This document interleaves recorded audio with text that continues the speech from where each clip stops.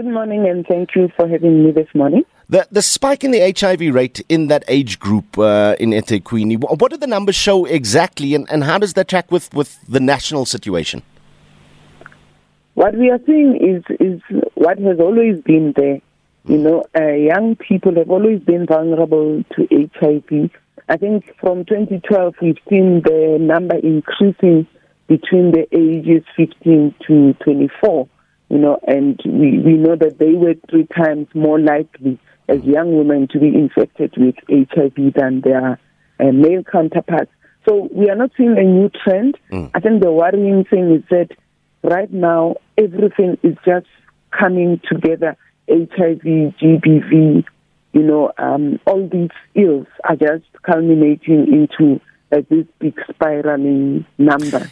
And it makes your job as Soul City even harder because, and I was listening to a fascinating debate within the production team yesterday around drivers like transactional sex, the blesser-blessee situation, and we know it's rife. But it's one thing to talk to those young women. It's another thing entirely to be talking to grown men who should know better, who should not be there. And that's what we are not doing well in. We are not doing well in having conversations with adults about their role in how they impact children's futures and children's lives. We have normalized, abuse of children. We have normalized transactional sex, blessers. We've made them fashionable. We've made them look appealing instead of calling out that behavior as child abuse, that behavior as adults abusing children, because the power relations in such relationships will never be equal.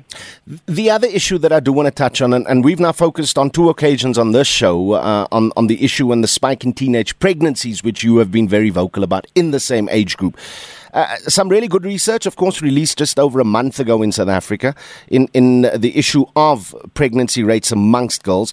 It showed clearly that our young girls, and in turn boys, are A, not condomizing, and B, even where they are, access to contraceptives remains low, and C, even where there is access, many simply don't use it. How do we change that reality? We continue with education. I always say education is the first line of prevention, and education is not a once-off. It's not an event. It's consistent messaging, consistent reminding of young people, of everyone, that they need to condomize, they need to use contraceptives, they need to be safe when they are engaging in sexual encounters. So when they are having sexual encounters. So we need to be sure that every time in school, at home, the message is the same, and the comprehensive sexuality education is meant to do that. Chief Executive Officer of Soul City Institute, Pina Kodisang, speaking to us from Johannesburg.